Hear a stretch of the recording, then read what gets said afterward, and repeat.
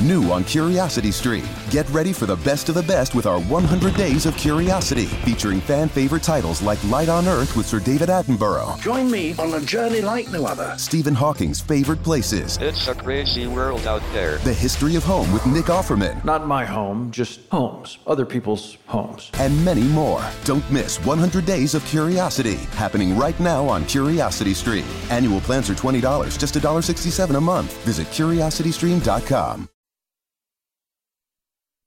Tragedy is an odd thing. Everyone handles it differently.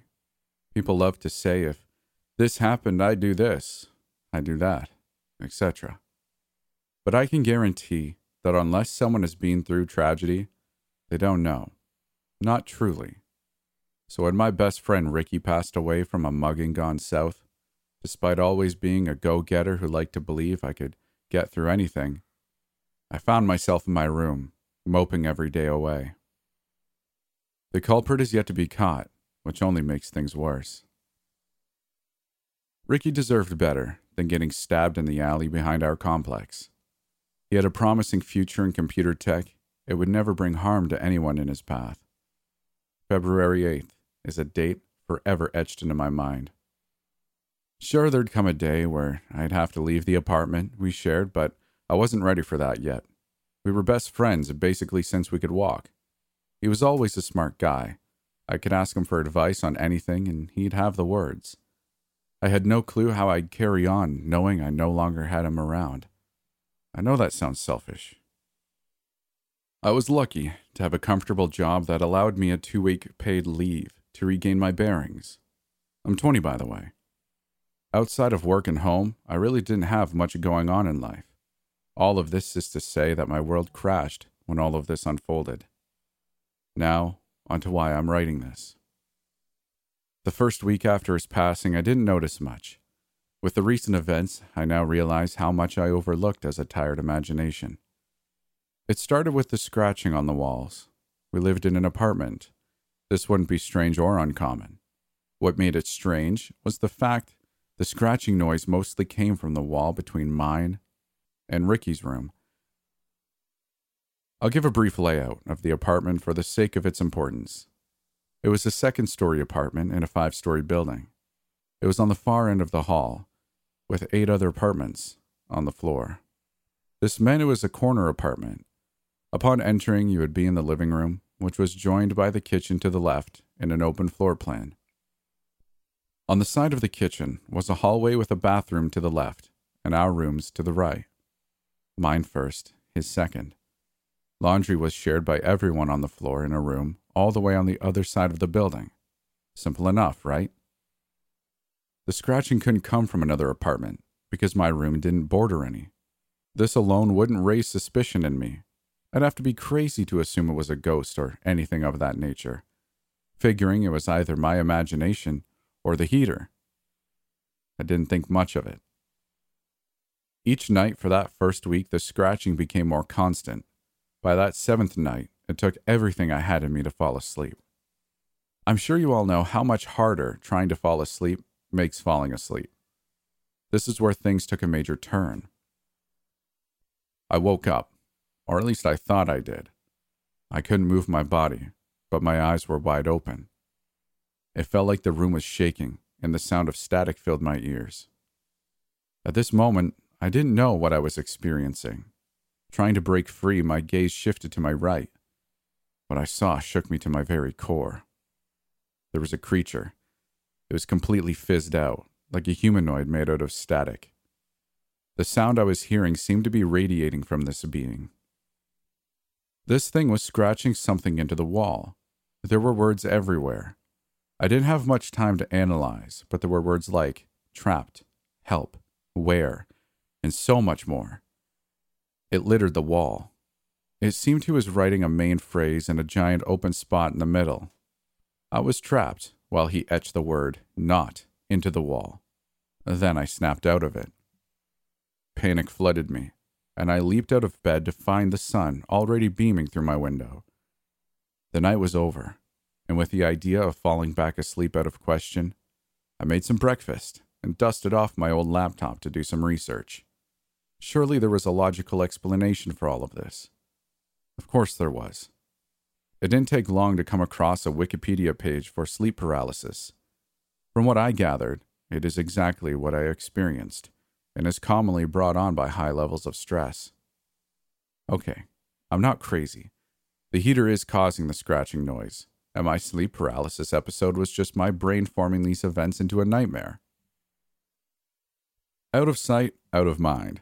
I had my answer, and that was good enough. I closed the laptop, and with the plan of doing anything to keep my mind off things, I watched Netflix the whole day. Mostly comedies and things of the like. I'm usually a horror fan, but I felt that wouldn't be the best idea.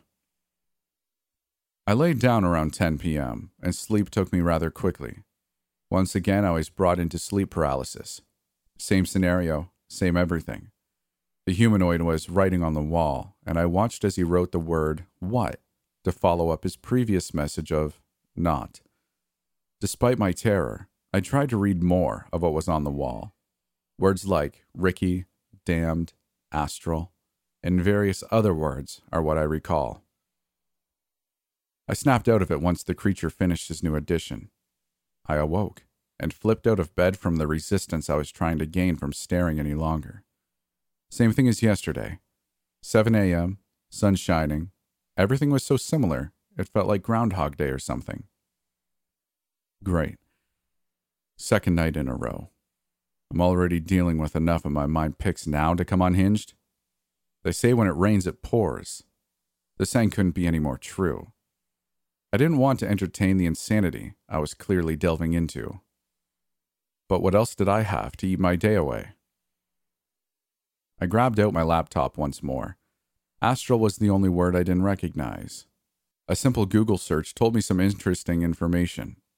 Astral is, and I quote, relating to a supposed non-physical realm of existence, to which various psychic and paranormal phenomena are ascribed, and in which the physical human body is said to have a counterpart. This was something. How is it that a word I had never heard of fits so closely with the description of my experience? Maybe I could have heard the word before, and this was all my mind playing some crazy tricks from my subconscious. But this was crazy. Also, what does it mean by counterpart? I dug deeper. I read up on the astral realm for the whole day, how to gain access. I left no stones unturned. I was drawn in. Sleep paralysis is said to be a gateway to this realm. If I could stay calm and try to separate my soul from my physical being, I might be able to get answers from this demon. It had to be a demon. This was all making too much sense in my crazed mind. The gears were turning. Up until this point, I wasn't sure if this creature had ill intent. Maybe it was trying to warn me. A strong maybe. But with how my life is going right now, it was a risk I was willing to take. I went to bed at 10 p.m. again. It didn't take long to be in sleep paralysis with the same scenario playing out for the third time. It was etching a line going straight down when my vision gained focus. I remembered the steps. I calmed myself, tried lifting myself from my center. It seemed to be working, until I heard a noise. It was like the demon was surprised. It let out a shriek, high-pitched, almost like it was excited. This made me lose focus and brought me back to square one. It continued writing and made the word "it," and I awoke to, well, you get it by now. Damn it, I was so close. Once the adrenaline wore off, it hit me like a ton of bricks. This was for real. Something was happening here and I wasn't crazy. Is it wrong to say I felt some relief? This was going to take some critical thinking. What if I fell asleep on the couch and attempted astral projection from there? This time I laid down and fell asleep around 9 p.m. I awoke once again in sleep paralysis. Scanning my surroundings, the demon wasn't present, and neither was the static. I used the tactics I had read about and had nearly no problem exiting my body. This was unreal, almost like it was meant to happen. I crept towards my room. Standing outside the door, I heard frantic scratching. I knew what was on the other side. I went to open the door, but my hand went right through. I walked through it. The demon turned towards me and put his arms up. Imagine making the C in YMCA. He wanted me to read the wall. The word was seems. Not what it seems? I read out loud. Nothing is. The demon spoke. This wasn't something I expected. What does that mean? I asked. It means exactly what it reads. Nothing is what it seems. Your world, it's shaped by things most will never see, the demon said. I didn't know how to respond. Part of me wondered if this was all a nightmare. Surely a demon would never present itself to me like this. The demon spoke again. You have a choice. I have been assigned to you. If I die, I return to hell and later get assigned to someone else. Your negative energy has fed me sufficiently, but my kind ache for more. You can kill me, and I will leave. If you don't, I will haunt you forever. But understand, if you let me stay, I can work miracles. I will grant you one miracle of my choosing. We could be a team, but this decision is yours. Just remember, it is not what it seems. What do you mean by haunt me? I asked. No fun in ruining the surprise.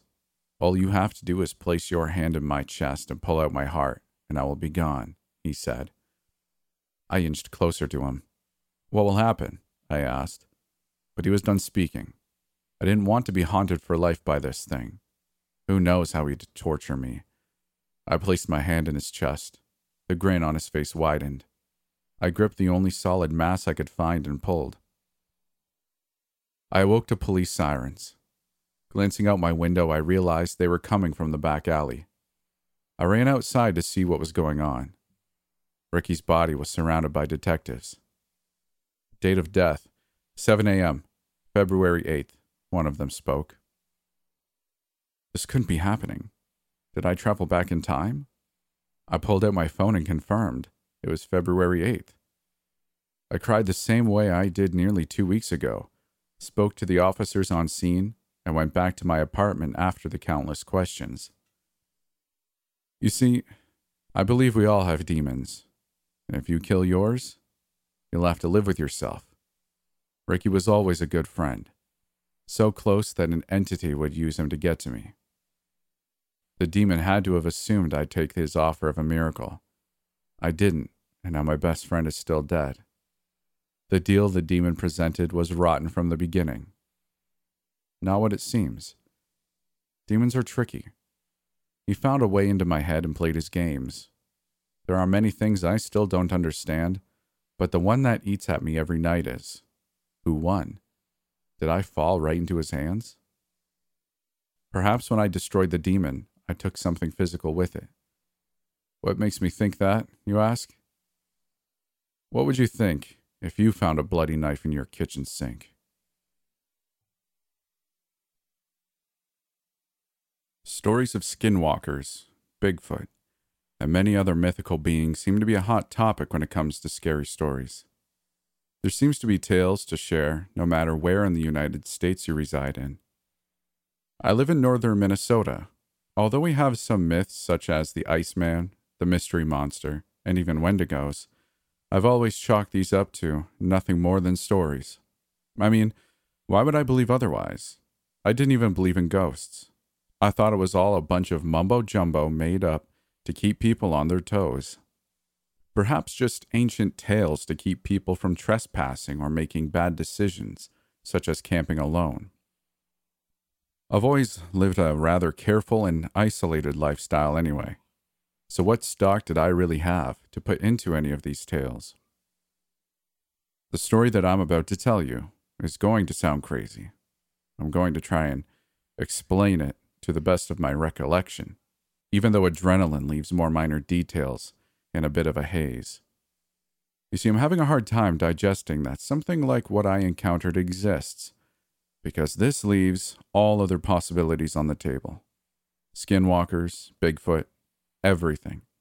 They may be real as well, and that thought terrifies me. As I said, I live a very isolated life. This means I don't even know my own back roads very well, if at all. So when the main road was closed whilst I went to pick up my brother from the bar in the city 20 miles away, I silently chewed myself out for not bringing a GPS. I do, however, have a great general sense of direction, and figured if I just headed south and went back a little to the west, roughly 20 miles in, I could figure it out. I won't bore you with the directions. The important part is, as I mentioned, I would have to take foreign back roads.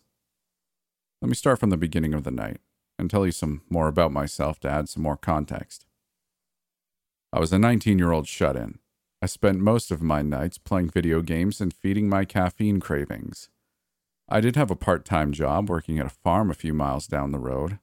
The pay wasn't great, but it did pay for new games when I wanted one, and other miscellaneous things. I was in that in-between spot in life where I knew I was an adult, but trying to find out what I wanted to do with my life was a daunting mystery. My skill sets were and are far and few between, and living in the middle of nowhere, opportunities were at a minimum. One late June night, I was up playing video games as I normally do. I think the game was Destiny, though it doesn't matter. It was roughly 12:30 a.m. when I got a text from my brother asking me to come pick him up from the bar. Keep in mind, the bars close at 1 a.m. He informed me he had no other ride and I was his only option. It was just like him to pin something like this on me last minute.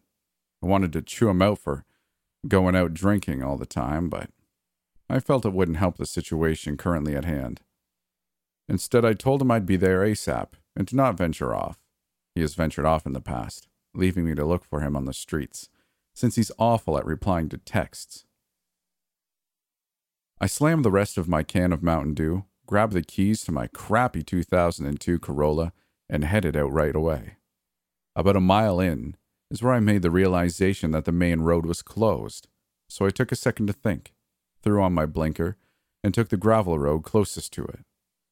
If memory served me right, I thought I remembered this being a straight shot, with maybe one turn at the end. Not a big deal, right? Of course not.